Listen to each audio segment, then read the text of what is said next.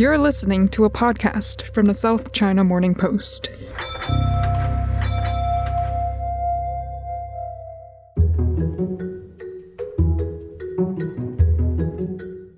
Hello and welcome back to the Inside China podcast for the second episode in the special series looking at how Hong Kong's experience of the pandemic was just a little different to how it played out elsewhere these past 3 years.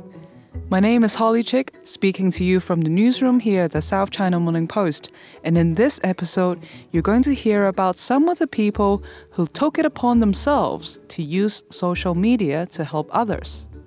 Elsewhere in the world, social media was struggling to regulate the tsunami of misinformation, conspiracy, and racism that was described as an infodemic by the WHO.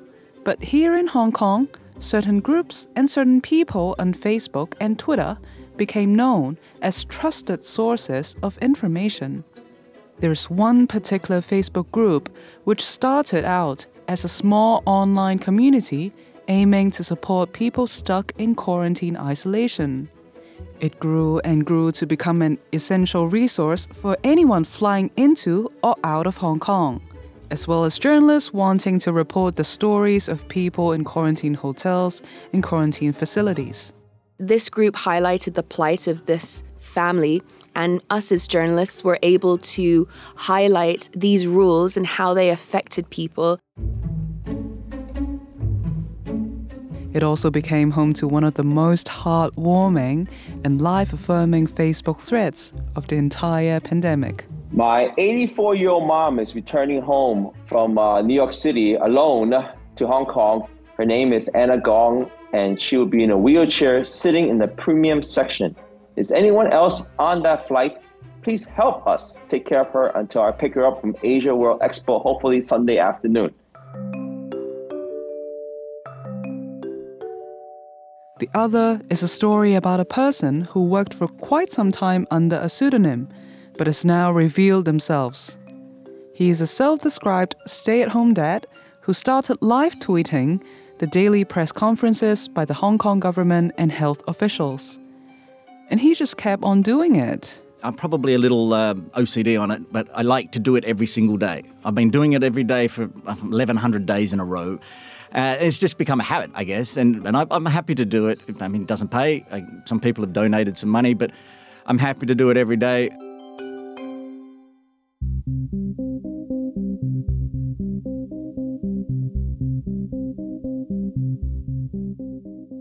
So let me once again take you back to the year 2020. As people in cities across the world were asked to stay at home, the use of social media, particularly Facebook, boomed, and conspiracy theories, xenophobia, and anti-vax misinformation blossomed. It took until April of that year for Facebook and WhatsApp to bring in specific measures to limit the spread of online hate, misinformation, and conspiracy. But in March, a Facebook group was launched with the aim of helping people arriving or returning to Hong Kong who are required to do the 14 days of quarantine either at home or in other accommodation. It was called the Hong Kong Quarantine Support Group. In December of that year, the Hong Kong government introduced what it called the Designated Quarantine Hotel Scheme.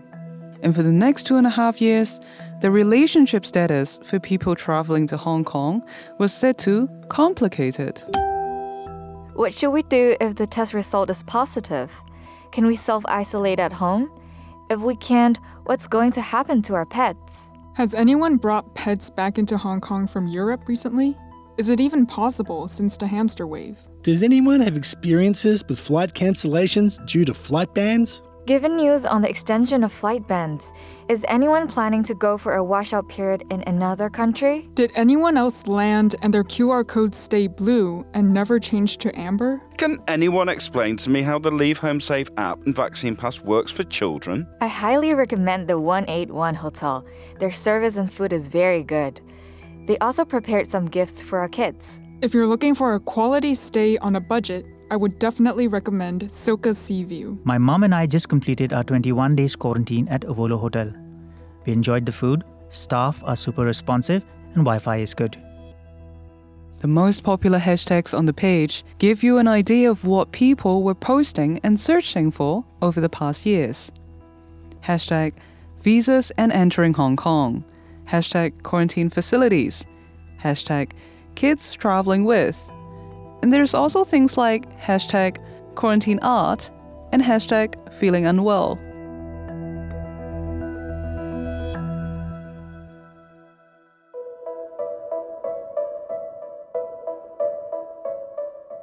But this page really grew in popularity when the Hong Kong government opened a quarantine center with 3,500 beds, not far from the Hong Kong Disneyland.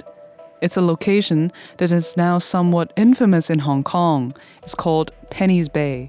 In 2021, it was where you got sent for your first week of the 21-day quarantine if you were an American arriving in Hong Kong. In 2022, it was where many got sent if you reported mild symptoms of COVID, including members of the Hong Kong government and the political establishment who tested positive after attending a controversial banquet with 200 people. 我作為立法會議員其中一個係要監督政府要做好啲嘢佢。 This is the sound of Junius Ho, a pro-establishment hardline politician. One day after being sent to Penny's Bay, he live-streamed on Facebook and criticized the quarantine order. 我而家同你正式咁樣去抨擊你。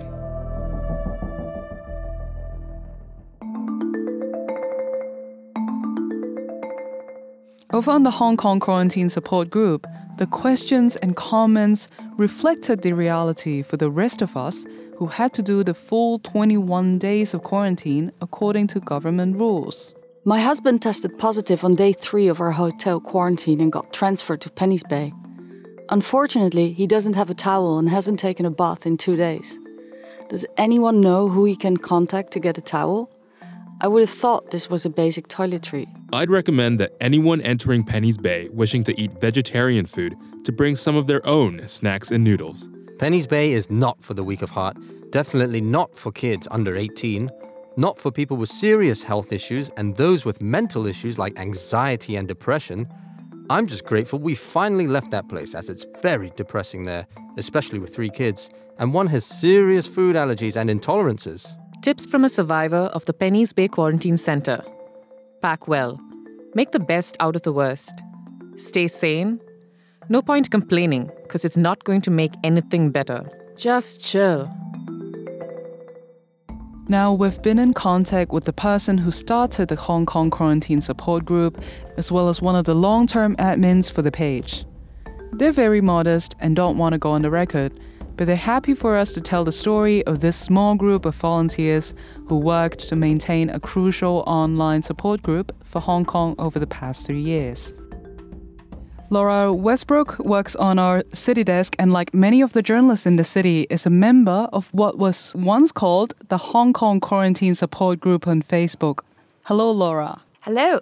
People in Hong Kong had a very different experience of the pandemic via Facebook compared to the US, Canada, Australia, and the UK. And it's all about this particular support group. Tell us how you found out about this group. Yeah, so I think Hong Kong was very unique when it came to the pandemic. And what I mean by that was, let's go back in time, back in 2020, if we try and recall what the atmosphere was like back then. There was a lot of fear. People were still unsure about the virus. We didn't know, there was no vaccine at that point. And I did a story about Hong Kongers kind of helping each other, such as donating food and masks to the needy. And I came across this Facebook group called the Hong Kong Quarantine Support Group. It was started by 2 women, and it was sort of an online forum to provide initially kind of support and donations, a buddy for people who were in quarantine or undergoing isolation. And back in March 2020, it had 2,000 members. There were about 70 volunteers who would deliver food to people who were quarantined. Now it's grown to 97,000. Back then, there was a desire by these two women to help other people. Like, what was quarantine like? What was it like to undergo isolation? And people would post about what it was like and to give people information. And also this group was providing donations, and if they needed stuff while they were in there, giving that to them as well as kind of support. So it really started from that and then sort of grew into something else. So what kinds of people were posting there? So when I say it kind of grew into something else, it then grew into this sort of research center. It's hard to even go through how many changes Hong Kong went through during the pandemic. There were so many rules that would come into play, sometimes at really short notice. Hong Kong had 21 days quarantine, we had 14 days quarantine, we had 7 days quarantine. There were rules where you could do home isolation with a bracelet if you tested positive. Then you were sent to a quarantine camp and hotel quarantine for people who were traveling into Hong Kong. So there were so many things that happened, like sort of rapid fire. And this became a group to share information about what was happening, what was the experiences of people when things changed. And then when hotel quarantine got into place, it then sort of became like a review group of, you know, what were the good quarantine hotels? What were the bad ones? Like this hotel, the food was terrible. At this hotel, you know, it's great for children. You know, people who were traveling at that time and experiencing, you know, hotel quarantine and different hotel quarantine groups, they would share their experiences. And so for anyone who was even thinking about traveling or who had family members who were going to be coming into Hong Kong, it became like the go-to group of what to expect or, you know, what hotels to book. I did hotel quarantine once for 7 days, thank God. All I could manage mentally. I can't even imagine people who actually did 21 days. But it was the first place I went to when I was looking for a hotel. There was a search function and you have a search, and I was looking at different people's reviews. It was so helpful. It also then kind of evolved into people creating different spreadsheets about, you know, at that time last year, if airlines carried a certain number of COVID positive passengers, they would get banned. And this caused huge amounts of disruption to people who were traveling because, you know, you'd book your flight, then you get to the airport, and then the previous flight, there would be people who tested positive. The flight would get banned, you'd be stranded in, you know, whichever country. And someone created a Google spreadsheet to track which flights were banned till when.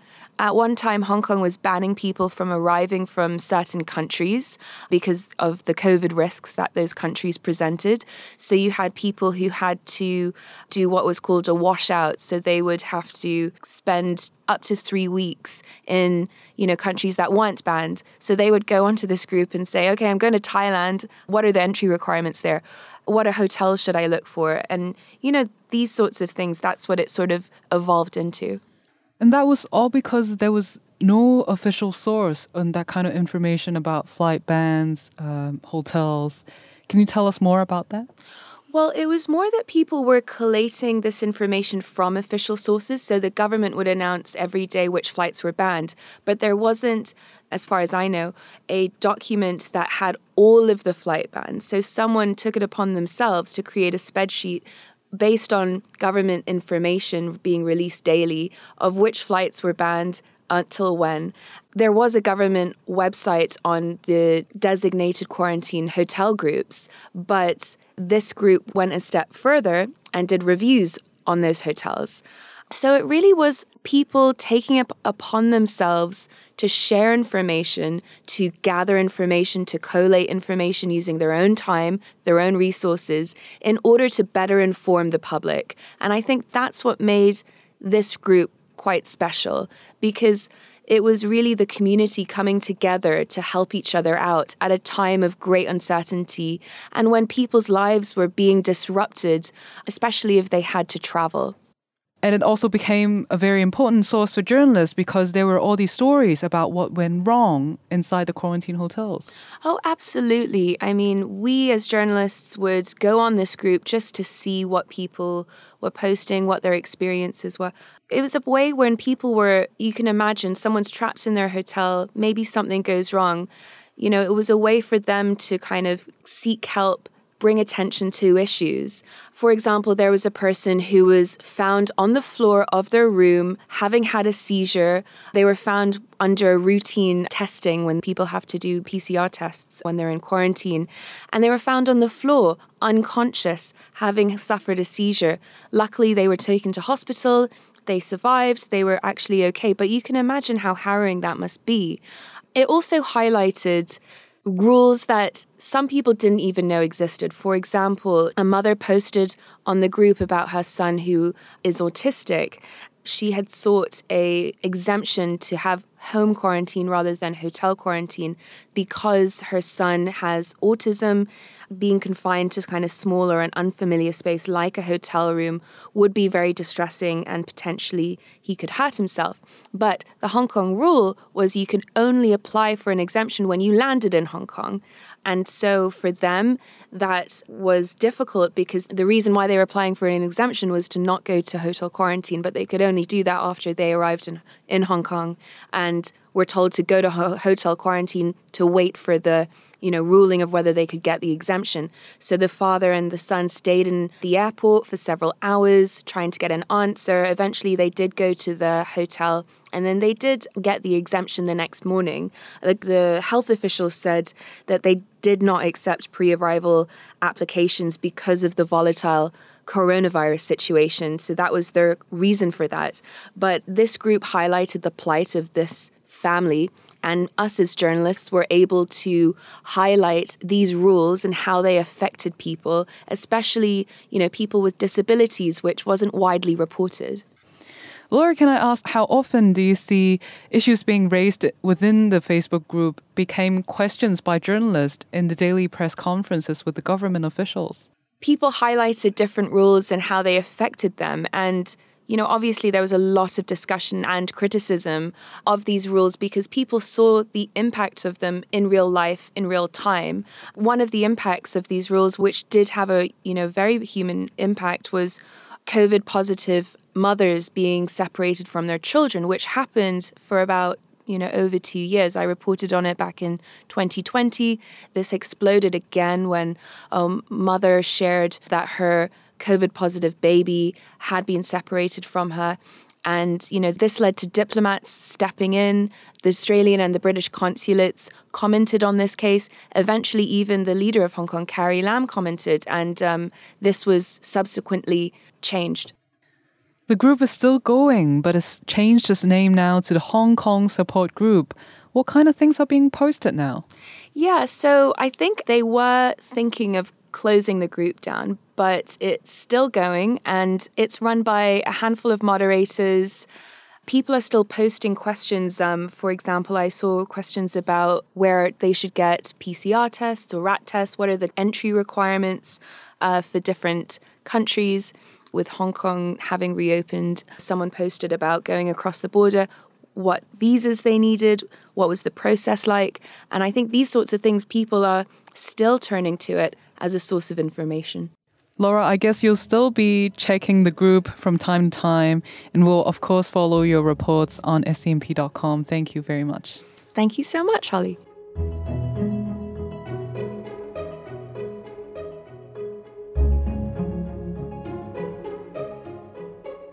Back in 2007, Jamie Gong started Hong Kong's first full-time comedy club, which is now back in full swing. But he's also responsible for what has become known as one of the greatest Facebook threads in Hong Kong's pandemic history.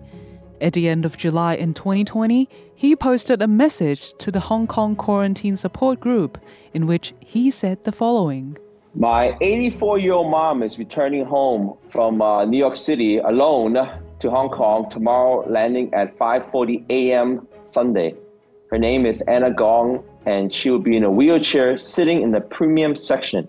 Is anyone else on that flight? Please help us take care of her until I pick her up from Asia World Expo, hopefully Sunday afternoon.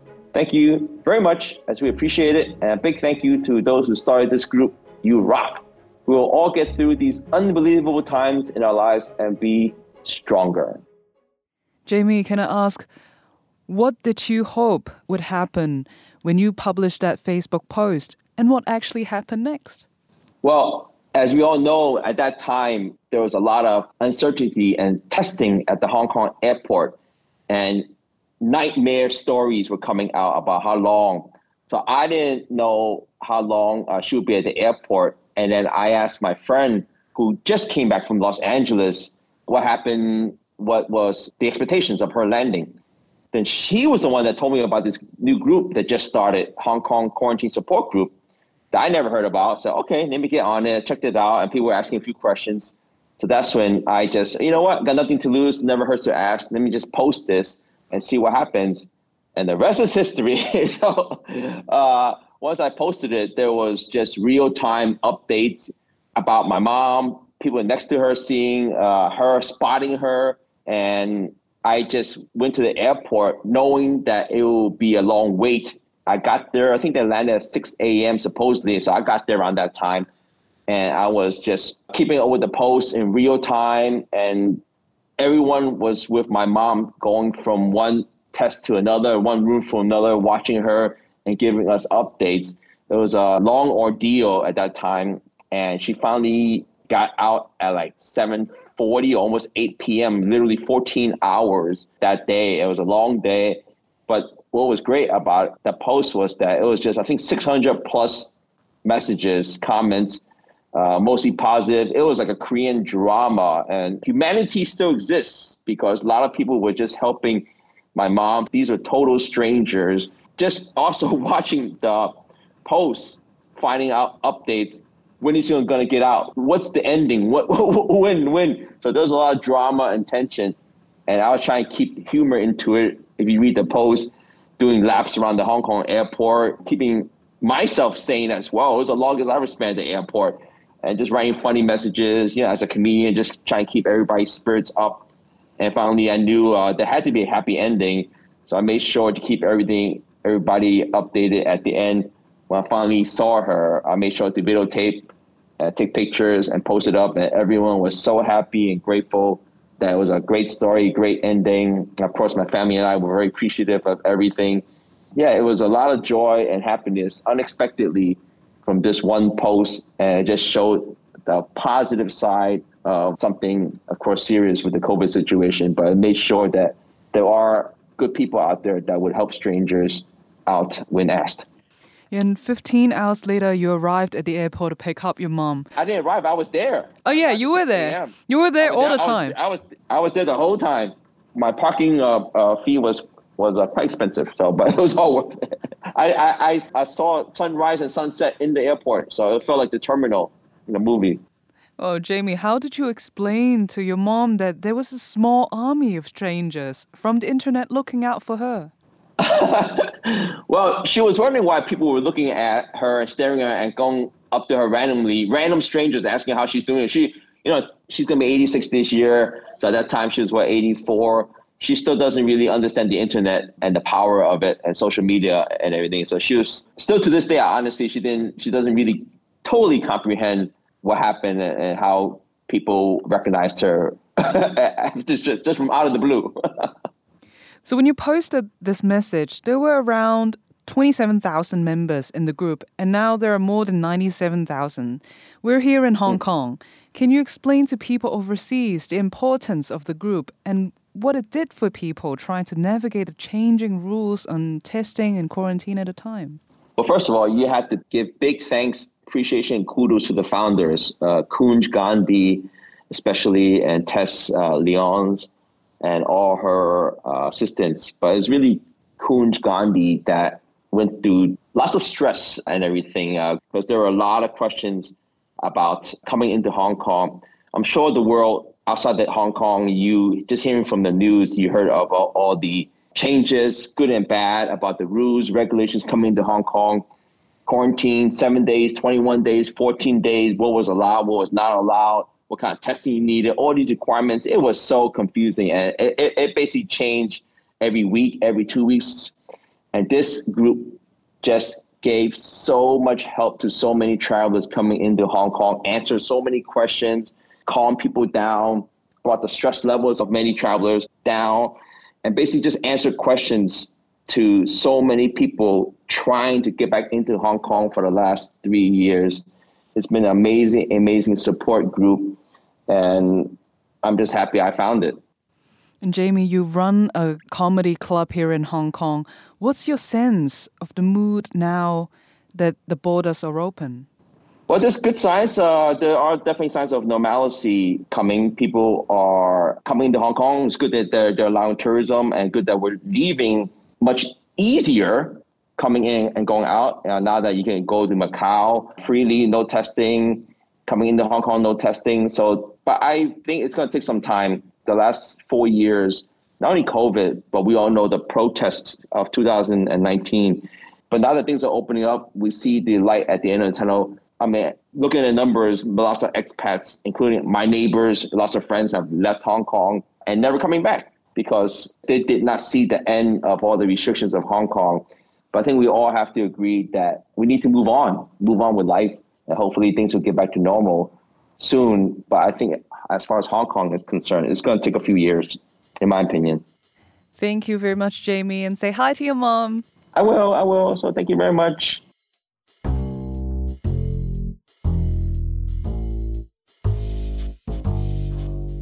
Well, here's something you probably won't hear on any podcast this week. I'm going to tell you a positive story about Twitter. For most of the past 3 years, many of us in Hong Kong have been reading the daily posts made by a person identified only by the username TripAhead. All we knew about this user was that he liked Hawaiian shirts and he wasn't Chinese. In March last year, he finally revealed himself, an Australian called Aaron Bush. Aaron, I was scrolling through your Twitter feed back in early 2020 and noticed that in January and February, you're most likely doing what many other people were doing at the time, tweeting about panic buying, of toilet paper, finding out what the pandemic was all about. But at some point, you deviated from that road. And in March 2020, you started tweeting about the actual COVID numbers in Hong Kong, the number of cases, deaths, the number of people who had been discharged and so on. Why did you start tweeting about such information? Back at Christmas 2019, I went back to Australia for the first time in 8 years. And while I was there, the news started picking up about this new virus coming out of China. And I was like, ooh, I live close to there. I'm going to start monitoring it. So just for my own personal benefit, I started a spreadsheet and I was counting the China numbers. And then obviously from January 23, 2020, the first numbers started in Hong Kong. And so I added them to my spreadsheet. And I was watching all the government press conferences just for my own personal benefit. And at one point I went, well, if I'm watching these press conferences, I might as well put it up on social media somewhere. I didn't want to use my personal Facebook account. I didn't have an Instagram account. And Twitter tended to be a more immediate news source. So you could put a thread, it'll be there, people would see it immediately.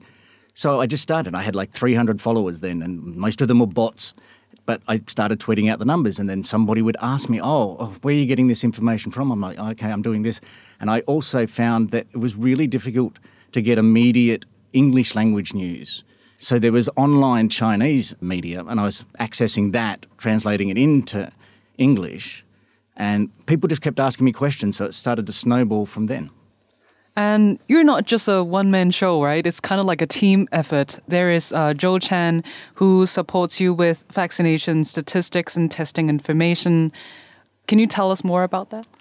Well, it just became a community, and everybody was following me and giving me bits of information I didn't know as well. And at the time, it was a one-man show. It was just me there doing it all day, and it wasn't formulated like it is now with the same stats every day at the same time pinned, and people could access it. I was just putting up what I knew at the time.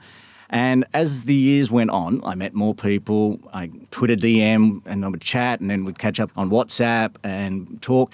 And it got to the point, like Joel, invaluable. And I mean, he's a genius. I mean, he's a numbers man.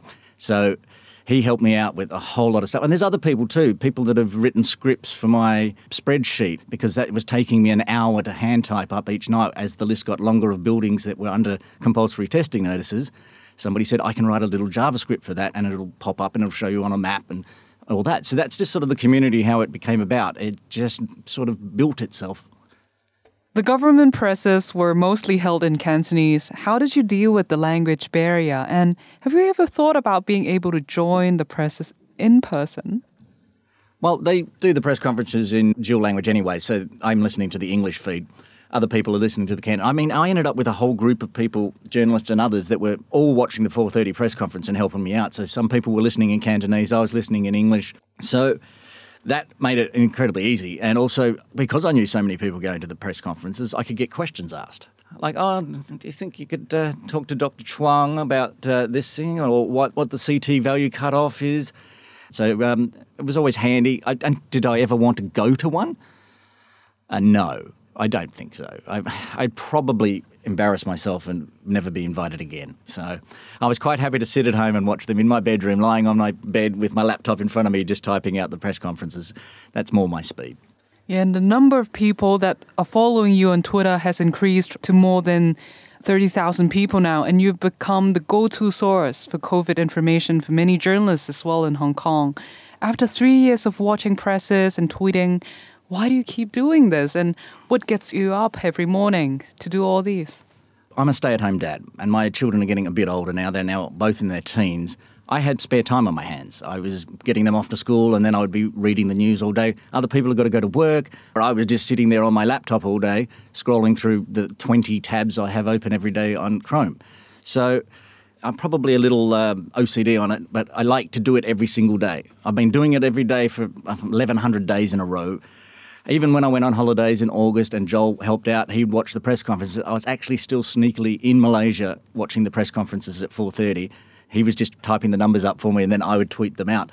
It's just become a habit, I guess. And there was times in 2021 perhaps, I'd slept in till midday and I was getting WhatsApp messages from people saying, are you okay? Are you still alive? And I'm like, yeah, I'm having a sleep in. But it's just sort of like that. And I'm happy to do it. I mean, it doesn't pay. Some people have donated some money, but I'm happy to do it every day. And obviously, as we're slowly, the COVID restrictions are getting less and less, I'm doing a certain other news stuff in Hong Kong. So not just focusing on COVID, but it's always been my main task. And you're spending hours doing all of this. Have you ever felt burnt out or felt that you needed to take a break? I guess probably in the middle of 2022 when the fifth wave, I was working 14 hours a day. There was press conferences at 11 a.m. So maybe I woke up at 10 a.m., had a coffee, started with the daily press conferences, then the 4:30 press conferences, and I was going to bed at 3 or 4 a.m. It was just a huge long day of 14, 16-hour days. And yeah, I was exhausted, but I'm sort of that mentality that it didn't bother me. It was fine. Other things sort of got shuffled out of the way. The kids, they'd come home from school and like, Dad, is there a press conference on? Do I have to be quiet? And I'm like, yeah, there's one at 4:30. Okay, you just go in your room and I'll see you after that. How would you describe the work that you do and what would you call yourself? Social media journalist. That's what I, in my head, sort of describe myself as, because that's what I do. I'm not only just tweeting, I'm also scouring the news online and then putting it back out for people. So social media journalist seems to be the best title, I guess. And you take this role very seriously, don't you? Because I don't see a lot of typos on your tweets, and you include graphs and charts to make it easier to visualize the data. If you're a media company, we would say that you have a house style, right? But you're one guy in a house. Is there a specific standard that you measure yourself against? I hate typos. I genuinely loathe typos. If I write a tweet that has a typo in it, it will be deleted, rewritten, and retweeted out. And I really struggle with spelling. I make so many typos. So I read it, I make sure that there's no little red lines underneath it from Chrome to say that I've misspelled something, and then I tweet it out. But also with the formula, I've always tried to keep it as simple as possible, especially the press releases that come out from the government are incredibly wordy. They are really difficult to decipher, even if in Chinese and in English. So I try to take that information and make it, A, fit into 280 characters, and B, make as much sense as possible so people can just easily understand what the next set of rules are. And Hong Kong is a city where journalists are criticized for picking quarrels with the government. You've been reporting on all these presses and announcements for 3 years now, and you've been walking this balance. You're critical and express your frustrations, but you also don't rant or lose your temper. How do you find your voice in the media landscape? Hong Kong is tough. Let's be honest. We all know that. Hong Kong is tough. I know pretty much where my lane is. I try not to stray outside the lane. And also, my followers are of all different types of people and political persuasion, and they all deserve to get the information whether I agree with their political thought or not. So the idea is just to make sure that the information can go out to everyone without annoying anybody. And how did you feel when the Hong Kong government said it will no longer hold daily press conferences? Can you bring us back to that moment? Oh, that was exciting. Like, seriously. It was one of my favourite days. I did them all. I did like 550 in a row or something of those daily press conferences. Plus, Carrie Lam, the former chief executive, was doing 6 days a week there for a month or two. I covered them all. I was happy to, but I was incredibly glad when they dropped the 4:30 press conferences. The journalists, I'm sure some of the journalists that went to every single one of those would have been having a party, a nice hot pot that night to celebrate the end of the 4:30 press conference. And your work has been all about bringing information to people. What could the government do to improve its public health messaging? Well, firstly, as we talked earlier, their press releases they read like they were written by a bureaucrat, by a civil servant. A civil servant that's ticked off all the boxes, made sure that all the information that needed to go out was there, but that information didn't make sense to the general public, and they've not been very good at that. It's always like the CHP coronavirus website. It started off and it was about 2 paragraphs long in March 2020 or something. It ended up being like 27 pages if you put it into a PDF. And they were doing the press conferences, but the press conferences were hosted by CHP doctors. There wasn't the person that they could go to that could explain things easily. And that's where I pivoted it into, to try to break down the information that was getting given out by the government into bits of information that people could easily understand. And for the last 3 years, you've helped many Hong Kongers quickly get accurate COVID information. Have you ever had any feedback or, get contact from the Hong Kong government? Never. Not one time. Nobody has ever contacted me from the Hong Kong government. I have this master spreadsheet, which I spoke about earlier, and it's now 20 tabs wide and 1,094 rows long, and it's just got all the master data of everything that's happened in Hong Kong with COVID. So sometimes if a journalist comes up to me and says, can I get some information from him? I said, sure, I'll have a look. There's my spreadsheet. Get what you need and off you go. It's public data. It's just that I'm the one that's managed to put it into a sheet. So I'm happy to share it with everybody. But as for the government, they've never asked. I mean, it's their information, so they probably don't need it. Can you take us back to that moment when you just dropped all these fences and, made yourself known to the public? I was happy being anonymous. It was just Aaron at Trip Ahead. The little photo that I have that becomes synonymous with at Trip Ahead is just a photo of my feet at the Ensol Tower. The sign says, "You are here." And I thought, well, that's a stupid sign. I know I'm here. So I put that up. We get to 2022, so it's been 2 years of doing this anonymously, just Aaron. And Bloomberg approached me and asked if I would be interested in doing a profile piece. And the one thing, as we're here chatting in the podcast to learn about Aaron at Trip Ahead, he can't say no to people. Even if he doesn't want to do it, he'll still say yes. So I said yes. And then obviously from Bloomberg, everybody else started asking. I did an article here at SCMP as well. So, yeah, it's just sort of once the cat was out of the bag, I'm like, all right, I'll put my surname up there as well because everybody knows it. And people occasionally recognise me. People quite often send me a DM and go, did I just see you at the airport? I'm like, I'm lying in bed, my friend. That wasn't me, but nice try. I think there's about 5 or 6 times people have gone, I just saw you in Central. I'm like, that's back when I had the man bun. That was the other thing. Everyone knew I had a man bun, so I've shaved that off now. So they'll message me, I just saw you in Central. I just saw you down at the ferry pier. I'm like, no, it wasn't me. I literally don't leave the house unless I have to. So people occasionally know who I am. I'm not shying away. If people say hello, I'll always say hello. It's fun. And Twitter isn't exactly the friendliest place on earth. Have you been harassed or abused on the social media platform? That's the funniest thing. Now, we all know that Twitter can be an absolute horrid site, but it's not happened. I don't get people DMing me and ranting and raving at me. I get people that are asking questions a lot, and I help anybody that sends me a DM, I will answer. And of course, when I was doing 14 hours a day, it was just replying to Twitter DMs with people trying to get back to Hong Kong or figuring out what they need to do for quarantine hotels. And of course, I'm happy to do that, but none of them, not one, has sent me a DM getting angry at me. And that's just incredible. 3 years and I've not had any abuse.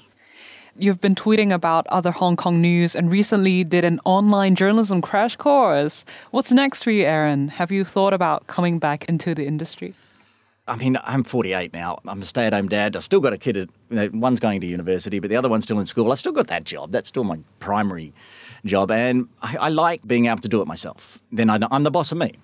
So I started my Substack last year for the community testing notices. Plus, like you said, and it's not just COVID news now. I'll cover the Chief Executive John Lee press conferences on Tuesday. It's that sort of where the pivot's gone to. And I've made so many friends along the way that it's something I enjoy doing now. And now that Hong Kong has dropped many of these restrictions, what's your sense of Hong Kong's reputation? That's a tough question. 3 years, we did it our own way. And it wasn't the way that a lot of the rest of the world did it. And a lot of the time, even us here in Hong Kong had no idea what we were doing. There was no real guidance. We've never done a roadmap Singapore style to say we're going to move out.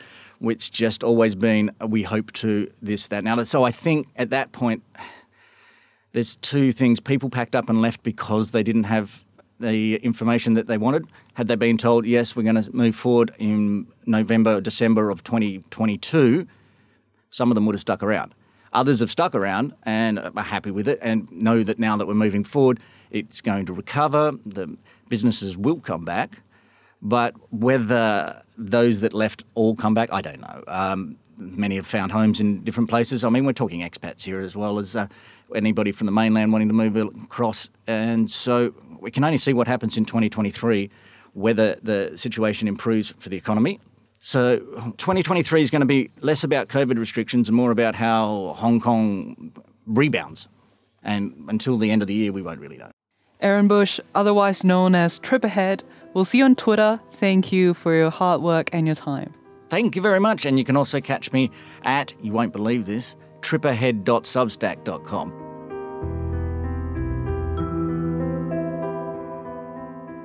Thanks for listening to part 2 of our short series of how Hong Kong experienced the pandemic.